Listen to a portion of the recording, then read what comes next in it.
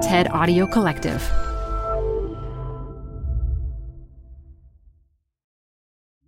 Got a business problem? There's a TED Talk for that. Stay updated on everything business on TED Business, a podcast hosted by Columbia Business School professor Modupe Akinola. Every week, she'll introduce you to leaders with unique insights on work, answering questions like, how do 4-day work weeks work? To will a machine ever take my job? Get some surprising answers on TED Business, wherever you listen to podcasts. I was hiking and I fell in the northeast corner of Australia. We were crossing like a small river or creek. So I basically went from my feet to my head, almost cartoon-like, whoop, and then I rolled down. Jill Griffin was 31 when she got injured on vacation. This gentleman just said, can someone get her medical attention? And I was like, who needs medical attention? Like, not realizing that I looked that bad. You know, I was pretty banged up, a little bloody. She returned to her ad agency job, assuming she was fine. She just felt a little hazy. But she quickly discovered she was not the same Jill as before. I can hear my eyeballs move. I can hear my cheek muscles move. I slept sitting up because I couldn't lay down. I nestled myself in the corner of my couch and just kind of built a cocoon so that I wouldn't move my head. How did it affect your work? There were times where I would have to grab the desk in order to stand up so that I wouldn't fall over. Loud noises, bright lights. There's a flickering light that's going to put me into a seizure. One of the things that would do me in would be that dang Windows 97 screensaver bouncing around at the corner of your eye. You're like, I just have to be able to stand up and get out of here without falling over. It took 11 years before Jill was diagnosed with a vestibular balance disorder. Sudden movements or visuals can make her dizzy and disoriented, which makes her prone to falling. Working in marketing and advertising, Jill attended plenty of events. And one day, everyone was excited about an event on a yacht, except Jill. And I can't go on a boat. My body doesn't know how to reset when I get off the boat. That little bit of seasickness, of like disorientation, that can stay with my body for days or weeks. I just told people that I can't go. I have a vestibular disorder. And the response was, I think you can. I think you don't want to. Maybe if you had a drink and lightened up, it would be okay. And it just, again, I was told that I wasn't a team player and I wasn't participating. And I was eventually released from the company. Are you serious? This is so wrong. I know. I made a decision that I was no longer going to disclose. Sadly, Jill's reluctance to disclose her disability at work is all too common. But it doesn't have to be. And the changes she wants to see can benefit us all.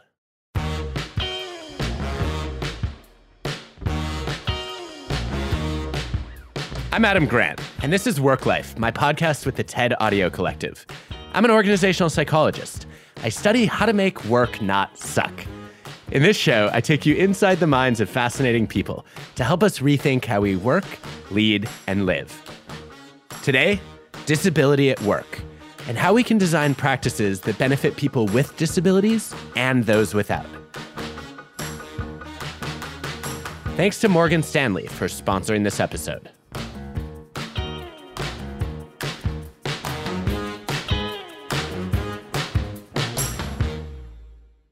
We tend to think of disability as binary. You either have one or you don't. But it's a lot more fluid than that. While some people are born with lifelong disabilities that affect their mental or physical functioning, each of us can toggle in and out of disability at any point of our lives. An extended illness like long COVID, a car accident, or a slip on vacation like Jill could leave us temporarily or permanently injured.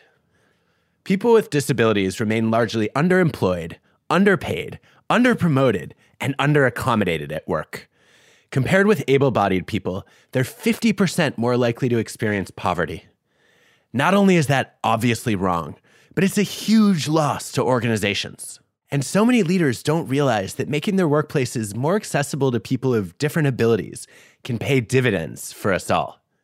Of course, workplaces can't accommodate disabilities if they don't know about them. But in a national survey, only about 10% of people with a disability reported it to their employer. Why? Ableism. Michelle Nario-Redmond is a social psychologist at Hiram College and a leading expert on ableism. There's several interesting definitions out there, but the one I sort of like best is the simplest one. You know, the prejudice, stereotypes, and discrimination that people with disabilities experience just because they are a member of that group or thought to be a member of that group. And so that can take a number of forms. We have stigmas, low expectations. Some people may have hostilities or experience disgust. They distance from them. People are going to be afraid of catching their disability, that certain non-contagious conditions are contagious. This is a thing. Michelle started her career doing research on stereotypes and prejudice. But we never really looked into disabled people as a minority group. People at that time were primarily focusing on disability as an impairment. And so I had no real reason to question that and had no interest whatsoever in disability. But then I ended up getting married and having a child in 1995, and she was born with spina bifida. Michelle began doing research on disability, and she found that ableism doesn't always come with bad intentions. Sometimes it's fueled by good ones. There are also these benevolent forms of ableism where people overcompensate and assume that this group is deserving of pity. The head turning and the sigh and a lot of unwanted forms of helping, or let them win because they never win. Ableism can also take on this really interesting form of objectification, where this term inspiration porn, where people are like, never turn down a chance to talk to somebody with a disability. You never know how much they can inspire you. Look at what they're accomplishing. And often this is for things that aren't so astounding. They're for everyday kinds of activities. They're taking public transportation or going to the prom. And so it's not that disabled people are never worthy of admiration. It's when somehow I should be grateful as a non-disabled person, which can be quite objectifying. Workplaces are filled with misconceptions about disability. If we want to combat ableism, we need to set the record straight. One common misconception is that disability is rare. It's not. Globally, over 1 billion people live with some form of disability. If you're 20, you have a 1 in 4 chance of becoming disabled before retiring at 65. And with long COVID, an estimated 22 million more people will now qualify for disability. Even if you haven't been affected by disability at work, you have family members, friends, neighbors, or colleagues who have been. But you may not know it simply by looking at them. Which brings us to a second misconception. Disability is obvious. When you think of disability, you think of what we refer to as impairments, like what's going on at the level of the body. What is the diagnosis? Do you have some form of blindness or another sensory disability, hard of hearing, speech impairments? And obviously, the more physical disabilities, which people tend to think of because the international symbol is the wheelchair. There are many learning disabilities from dyslexia. I would include the psychiatric conditions from depression and schizophrenia to bipolar disorder and OCD. So you're right, it's quite broad. Despite the variety of forms that disability can take, people with disabilities do share one familiar experience. Being stared at, being assumed incompetent. And so it turns out that the way people think about the broader group is pretty simplistic. Or in Jill Griffin's case, after her fall in Australia, colleagues assumed she had a drinking problem. After being out in the sun and then going into fluorescent lighting, my speech might get slurry or I'd be a little uncoordinated. People would make jokes and say, like, are you drinking at work? These are all subtle things. And when they start building up, you're just exhausted. I was killing myself because I was basically trying to fake it. It seems like you're in this catch-22. Because if you don't tell anyone what's going on, here I am not being a team player again, and people are going to devalue me. But if you do tell people, then you get stigmatized, and they think there's something wrong with you. So what did you do? Going to HR was not an option for me. I was just like, that's not going to help me. I'm not going to do that. Sure enough, research shows that employees are more likely to disclose a disability to a direct supervisor than to HR. But Jill hid her disability from her supervisor, too, because she was afraid to be fired again and lose her insurance. Disclosing a disability is scary. And when a workplace isn't supportive, it further complicates the work life of the person with the disability. You get the stigma, but not the accommodation. And as Michelle has found, people may choose not to disclose for a range of reasons. Not everyone is super highly identified as a disabled person. And when you have a relatively invisible or less apparent impairment or disability, the road less traveled is to just not say anything, perhaps to pass. What our research shows is that it can be effective to protect people's sense of self-worth because they don't want to be looked at as lesser than, but it doesn't do much for the broader group. And it can actually undermine a sense of authenticity, and it can undermine one's willingness to ask for extended time or for some physical accommodation or software. And so if you're trying to overcome and keep up with the same standards or pace that you did before, that can often be a recipe for disaster for people. On the flip side, Michelle's research also showed that owning your disability can have benefits. People who identify as disabled have higher self-esteem and higher esteem for their group. We've done studies on disability identity, and those that are highly identified, they claim that disability status as an important part, a valued part of who they are.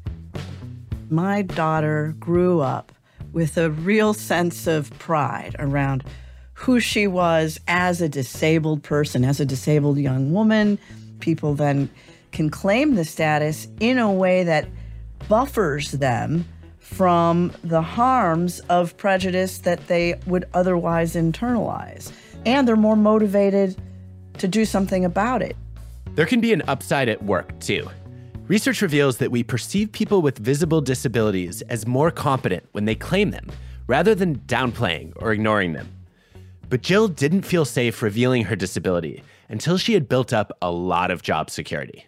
I told people I could trust because I had enough wins. I had enough public accolades, physical trophies, having HR come to me saying, I don't know what you're doing, but everybody wants to be on your team. At that point, I had enough credential. I had enough proof and evidence of high performance that I felt like it was now safe to say, hey, on occasion, this is what happens. Revealing her disability allowed Jill to get support when she was struggling. When I did start to disclose, again, never formally, but to colleagues and allies, and say like, oh, we're going into that auditorium for that event. Can I borrow your arm? Many a colleague would be like, grab on, Griffin, and give me a bicep for me to hold on to. I had one boss, Erica, I will never forget her kindness escorting me to a cab because she just looked at me and she's like, you're not okay, let's go. And I also equally had people who were like, so what do you want me to do with this? Thanks, okay, nothing. Which brings us to the third misconception. Disability is a personal problem. It's not. It's an organizational problem.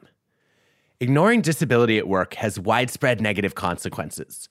When employers fail to support and accommodate disabilities, performance suffers, and so does well-being. Eventually, Jill went public to advocate for a culture change around disability at work. In January 2022, she wrote about her experience hiding her disability. The response was overwhelming. When I wrote the HuffPost article, so many people were like, wait, what? I always thought you were badass, but now knowing this, holy moly, I had no idea what you were going through at the time. So just that idea of having enough wins and then feeling like, okay, you're not going to fire me, take away my health insurance and take away my ability to get well.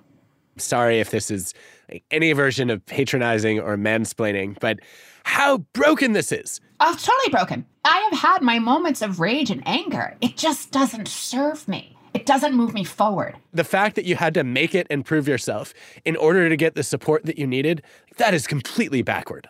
The idea that I was this successful with this situation, bring it. I choose today to use it as an empowerment for myself. Jill shouldn't have had to work so hard to prove herself, and neither should you. Her employer should have made it easier for Jill to get the support she needed, so she didn't have to worry about being judged as incompetent or drunk. So what does that support look like? Designing an environment to be accessible to everyone is called universal design. Think of sidewalk ramps or closed captioning for TV. Universal design typically refers to designing access to buildings or experiences, but it can easily be applied to workplaces too. universal design, which is really somewhat adjacent to disability because we all have varied abilities, sizes, shapes, and we need adjustable chairs and we need flexible schedules. We may actually be able to hire and retain more disabled employees if we are aware of how to communicate and how to accommodate. And so many people can benefit. It doesn't just have to be them over there with the label, with these kinds of things like hybrid meetings and adjustable furniture and readable websites that turns out everybody benefits. Universal design is necessary, but not sufficient. Michelle says we need to go much further. We need to actively fight ableism. A popular approach in training is to do disability simulations. People are asked to sit in a wheelchair or put on a blindfold. But Michelle has conducted experiments demonstrating that disability simulations can backfire. When you simulate a disability, you know that you're going to get up out of that wheelchair. You're going to take off your sound-canceling headphones or your blindfold, and you're not really simulating, as it turns out, disability at all. Maybe simulating day one of some condition that may or may not reflect the subjective experience, much less the coping that people have had to learn along the way. These simulations ended up sort of instilling this distress reaction. The weirdest finding was that not only did people say they were more embarrassed, they actually endorsed more stereotypes that related to disability. They felt more helpless and dependent, more hostile. They were worried about their own disability status. They were less likely to volunteer to help make the campus more accessible, which is just the opposite of what these interventions are supposed to do. We've been trying to get the word out because these simulation activities are still entrenched in graduate programs, in medical schools, and corporate offices around the country, even though there have now been multiple calls for them to cease and desist, or at least think about the framing of these things. So what should we do instead of disability simulations? There's some basic steps we can all take as individuals. For one, you might try actually talking to people and asking them questions. How do you want me to refer to you? Some people may prefer person-first language, person with a disability. Others may prefer disabled person and put the identity first. Also, we need to keep disability front of mind when planning events. On stage, I've made the mistake of saying, I don't need a microphone, forgetting that some people in the audience might have hearing impairments, which is one reason we can all spend more time learning from people with disabilities. I've found panels to be quite successful. You can do book clubs and assign reading. And I think it's really important, though, that corporate managers, that leaders really establish that this is not something we're doing because it's the latest diversity training thing to do, but that it means that we are much more likely to be able to work together in ways that don't end up creating microaggressions or misunderstandings. Cultural competency training across not just disability, but all kinds of different groups is useful. But the most important step an organization can take is to actively hire more people with disabilities and support them. More on that after the break. Okay, this is going to be a different kind of ad. I play a personal role in selecting the sponsors for this podcast because they all have interesting cultures of their own. Today, we're going inside the workplace at Morgan Stanley.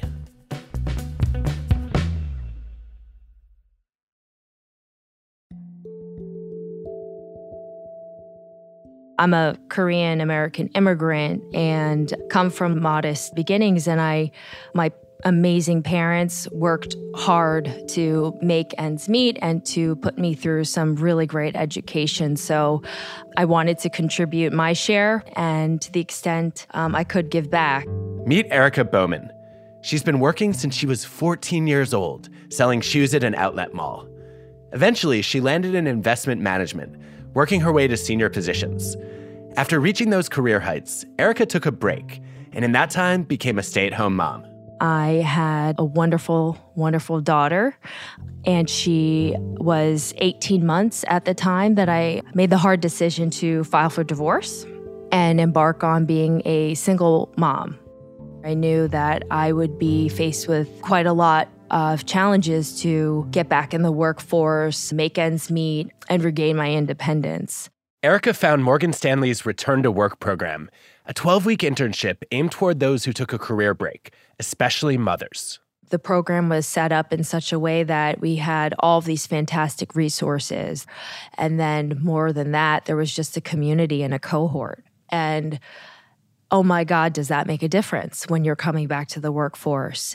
Research reveals that the most important driver of feeling supported by your organization is your immediate supervisor.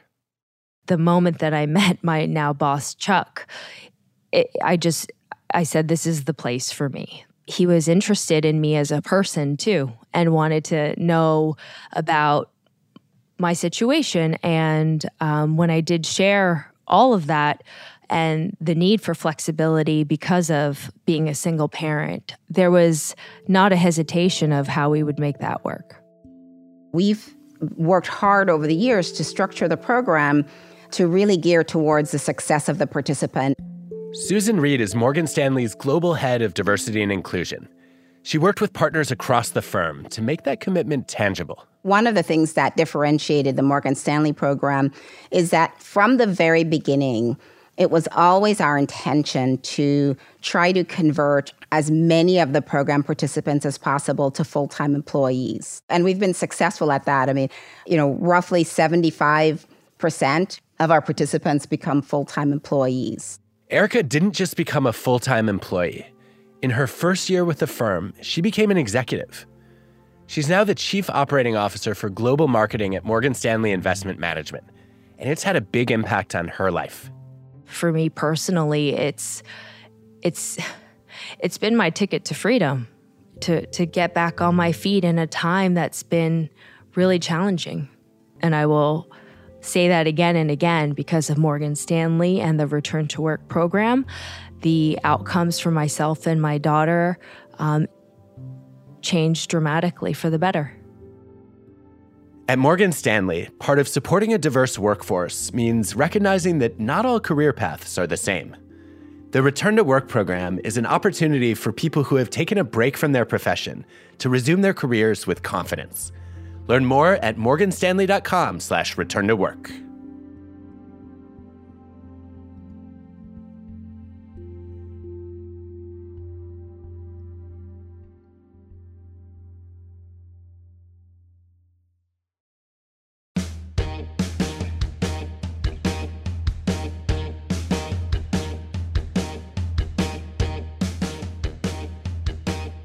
Organizations often struggle with diversifying their workforces. I can't find enough qualified people. I don't know where to begin. Well, we did it once and it didn't work out. It's even worse when it comes to hiring more people with disabilities. Leaders assume it will be costly. Many companies don't even include disability in their definition of diversity. So it may seem ambitious to staff a company entirely with disabled people. But that's exactly what Gil Winch did in Israel. We were just focusing on the hidden potential, and it sort of grew from there. Growing up, Gil struggled with attention deficit disorder. I barely managed to scrape through high school. I got the lowest grades possible in order to get a high school diploma. He and his identical twin, Guy, weren't diagnosed until their 20s. Gil ended up getting his master's in clinical psychology and quickly rethought that path. I never did have the patience to listen to people complain. At some point, I decided I can't be a clinical psychologist. I should be an organizational one. I was looking for something social I could have an impact with. And he found it, thanks to a conversation with a neighbor.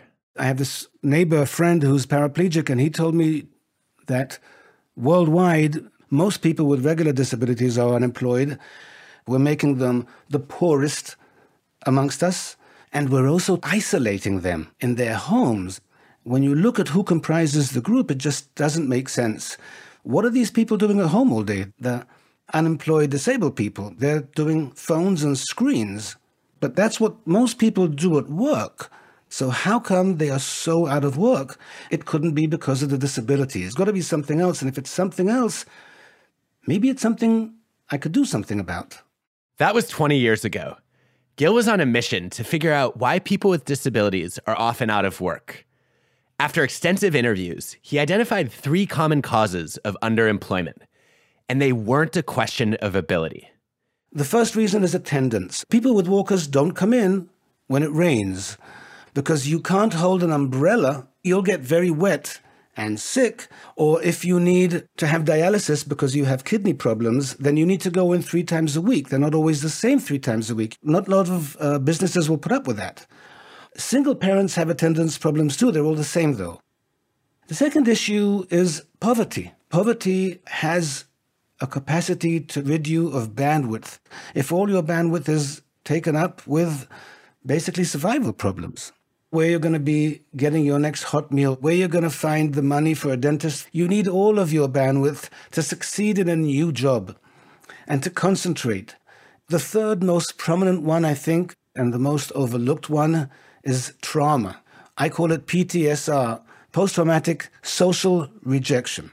I'm sure you know the research about rejection in psychology exposed people to 2 to 5 minutes of rejection, and it's surprising how much pain 2 minutes of rejection can cause people. But if it's a lifetime, when your whole life is rejection, that creates real trauma. And it doesn't really matter what your disability is.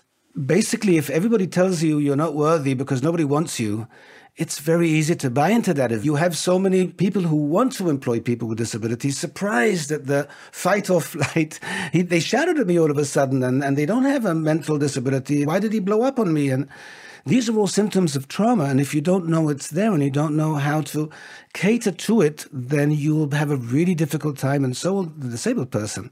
So you did this detective work. You figured out what these barriers were. Right. And then you moved into entrepreneur mode. I'm going to eradicate those barriers. Right. I thought, I'm going to build a showcase. But it's a social business. It's going to be staffed and managed entirely by severely disabled people who have never worked before. And we'll do well because I'll cater to all these things. And then I can prove to everybody that the severely disabled and the disabled worldwide are out of a job, not because they lack ability, but just because we lack understanding of what they need in order to bring their ability to bear. In 2008, Gil launched a call center, Call Yachol. It took a full year to secure his first client. Then he assembled a team of 15 people with various disabilities to start training. And it was not smooth sailing.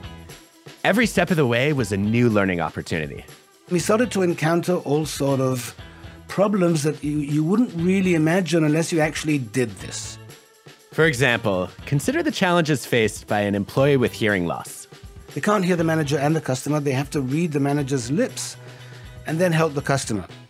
And the manager then has to speak clearly, but the manager in our case was someone who was legally blind, and they have to stand in front of the people with hearing loss, and they're not really sure where that is.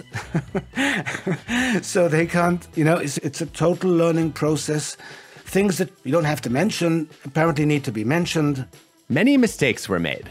We found ourselves going to people's homes to bring them back after they failed at something because they were so sure they're going to be fired. They had to go and convince them, no, you're not fired, you can come back. But things started improving. After a month, we were supposed to be doing 8 calls an hour. We were doing 2. And after 2 months, we were doing 4.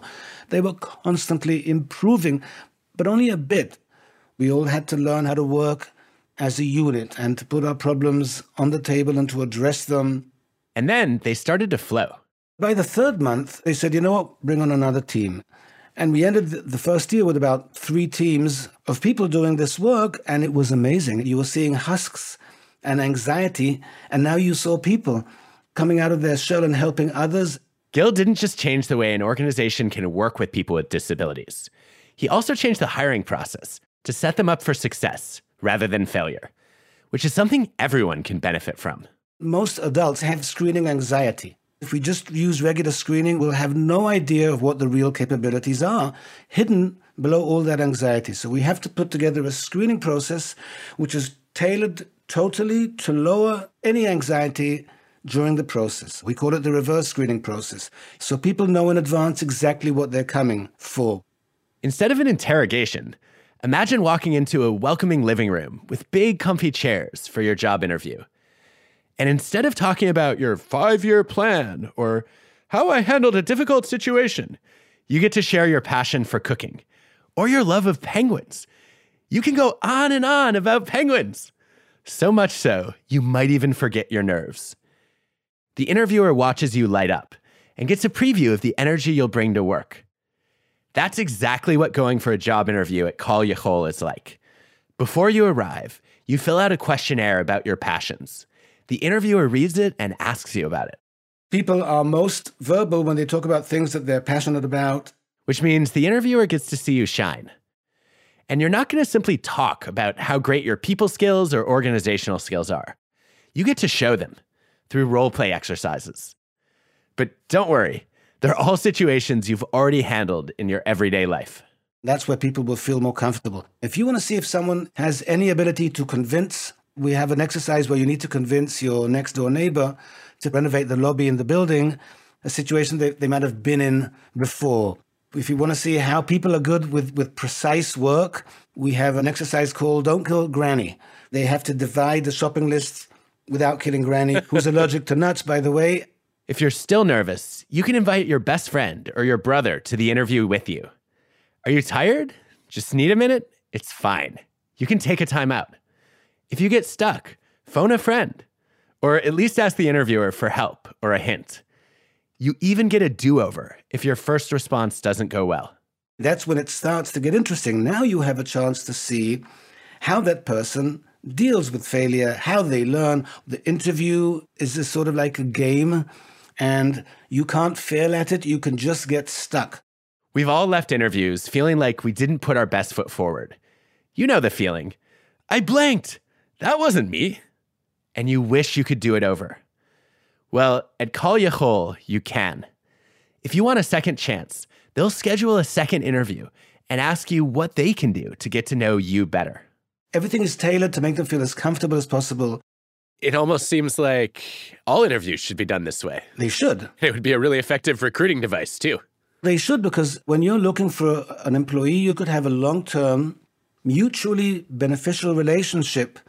People actually say that the nicer the interview process is, the more they will be willing to invest and put an effort into their new job. It's good for everyone. When I've tried to work with employers to make interviews a little bit more supportive, just in general, I've heard, but performance pressure is part of the job, and we want to see how people handle stress and anxiety. And my reaction to that is, well, you can do one part of the interview focused on that, but you don't have to make the whole thing a freak-out session. I totally agree, but they're doing these kinds of interviews for every entry-level job. And the support doesn't end with the interview.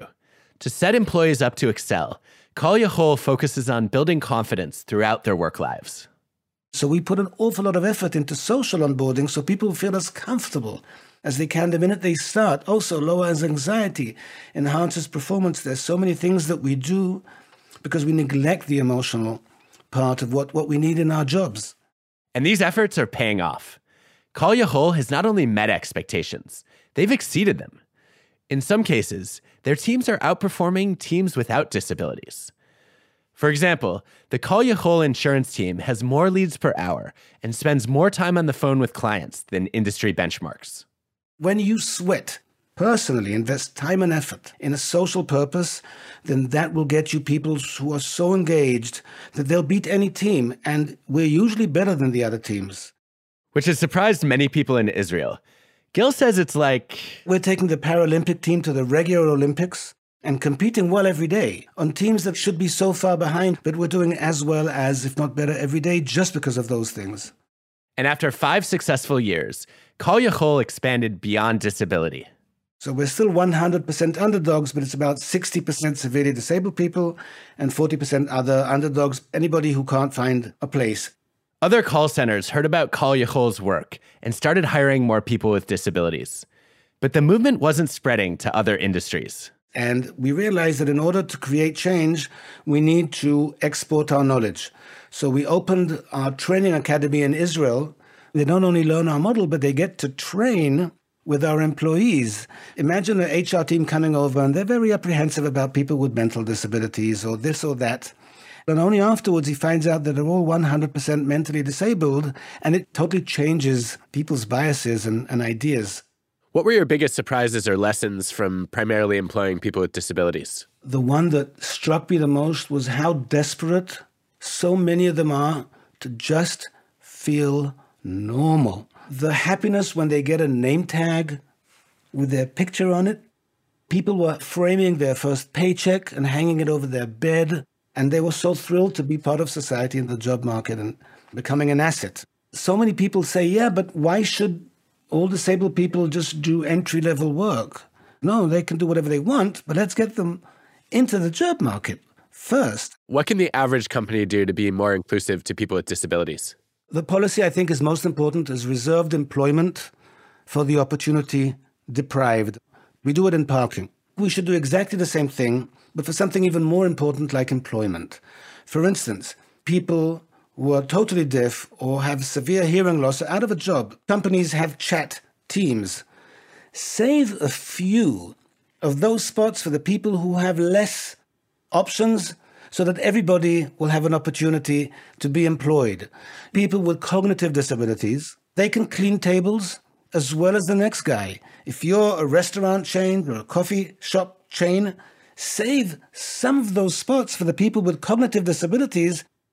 This practice can also benefit other groups of people who have trouble getting hired, like formerly incarcerated individuals and refugees, as long as they're paid a fair wage. Everybody has supply chain issues. There's such a shortage of drivers in Europe, and you have more than 5 million refugees dying to work. How long will it take to train a few thousand of them to be truck drivers? I love that. What a great idea. As I've talked with leaders about disability over the last couple of years, most of them have seen it as a personal problem. How do we get them to recognize that it's actually an organizational problem? The larger the company, the more it's that company's responsibility to employ those in the community which it's harder to employ. One of the ways we could do it is if every company on their homepage had a diversity label, just like with food labeling. You don't want to buy food without knowing what's in it. I don't want to buy from a brand I don't know who they're employing. If companies were forced to divulge their true diversity makeup, that would cause an awful lot of pressure on them to actually do something about it. This isn't just about hiring more people with disabilities. It's also about accommodating the people you have now. So if you're needing accommodations at work, how should you ask for them? Accommodations are not just physical. They should be stated as, in order for me to function at my best, this is what I would need for that to happen. You're not being selfish. Being able to function at your best is good for the organization, too. Accommodations sound like an exception to the rule, but it turns out that 95% of work accommodation requests are made by people without a disability, like leaving work early to pick up your kids or taking time off to care for a sick parent. You don't have to be disabled to need accommodation. So we have to stop stigmatizing requests for accommodation from people with disabilities. We have a large group of women who've been horrifically abused, and they all have 100% emotional disability. Lots of them really don't like it when it's dark out. So there's a huge variation in their work hours in the summer and in the winter. There's nothing to be ashamed of. They don't have to explain it to us. We get it. But they would have to explain it elsewhere. One of the things I'm really struck by in this conversation is how many of your disability-inclusive policies and practices are beneficial to people without disabilities. As soon as you say it, it is totally obvious we should all be doing, and yet has not occurred to any of us. It's amazing to see what a huge positive effect this has had on people who have no disabilities whatsoever and don't even feel that they've been victimized or they're underdogs in any kind of way. And that's the key. Disability-inclusive practices are not just beneficial to people with disabilities. They're just good work practices in general. Parents need flexible schedules to take care of their kids. Teams need more explicit communication and understanding. And we all appreciate a less stressful job interview and a second chance to demonstrate our potential. Workplaces that provide support for disabilities bring out the best in all of our abilities.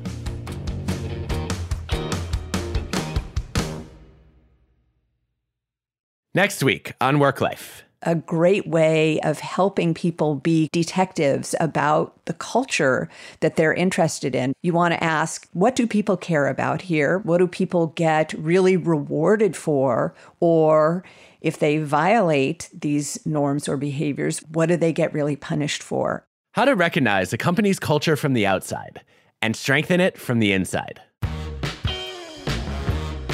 Work Life is hosted by me, Adam Grant. The show is produced by TED with Transmitter Media. Our team includes Colin Helms, Greta Cohn, Dan O'Donnell, Constanza Gallardo, Grace Rubenstein, Michelle Quint, Banban Cheng, and Anna Phelan. This episode was produced by Joanne DeLuna. Our show is mixed by Ben Shano. Our fact checker is Paul Durbin. Original music by Hansdale Hsu and Allison Leighton Brown. Ad stories produced by Pineapple Street Studios. Special thanks to our sponsors: LinkedIn, Morgan Stanley, ServiceNow, and UKG. For their research on disability at work, gratitude to Suzanne Bruyere, Adrian Colella, David Dwertman and Stephen Boehm, and Brent Lyons. For more on disability from our experts, check out their books, Ableism by Michelle Nario Redmond and Winning with Underdogs by Gil Winch.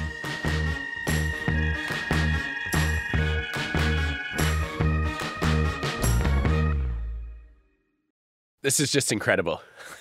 I'm blown away. I do have to point out, though, that you walked away from clinical psychology because you didn't have patience. And here you are in a position that requires just as much patience. No, I think I found the right spot eventually. PRX.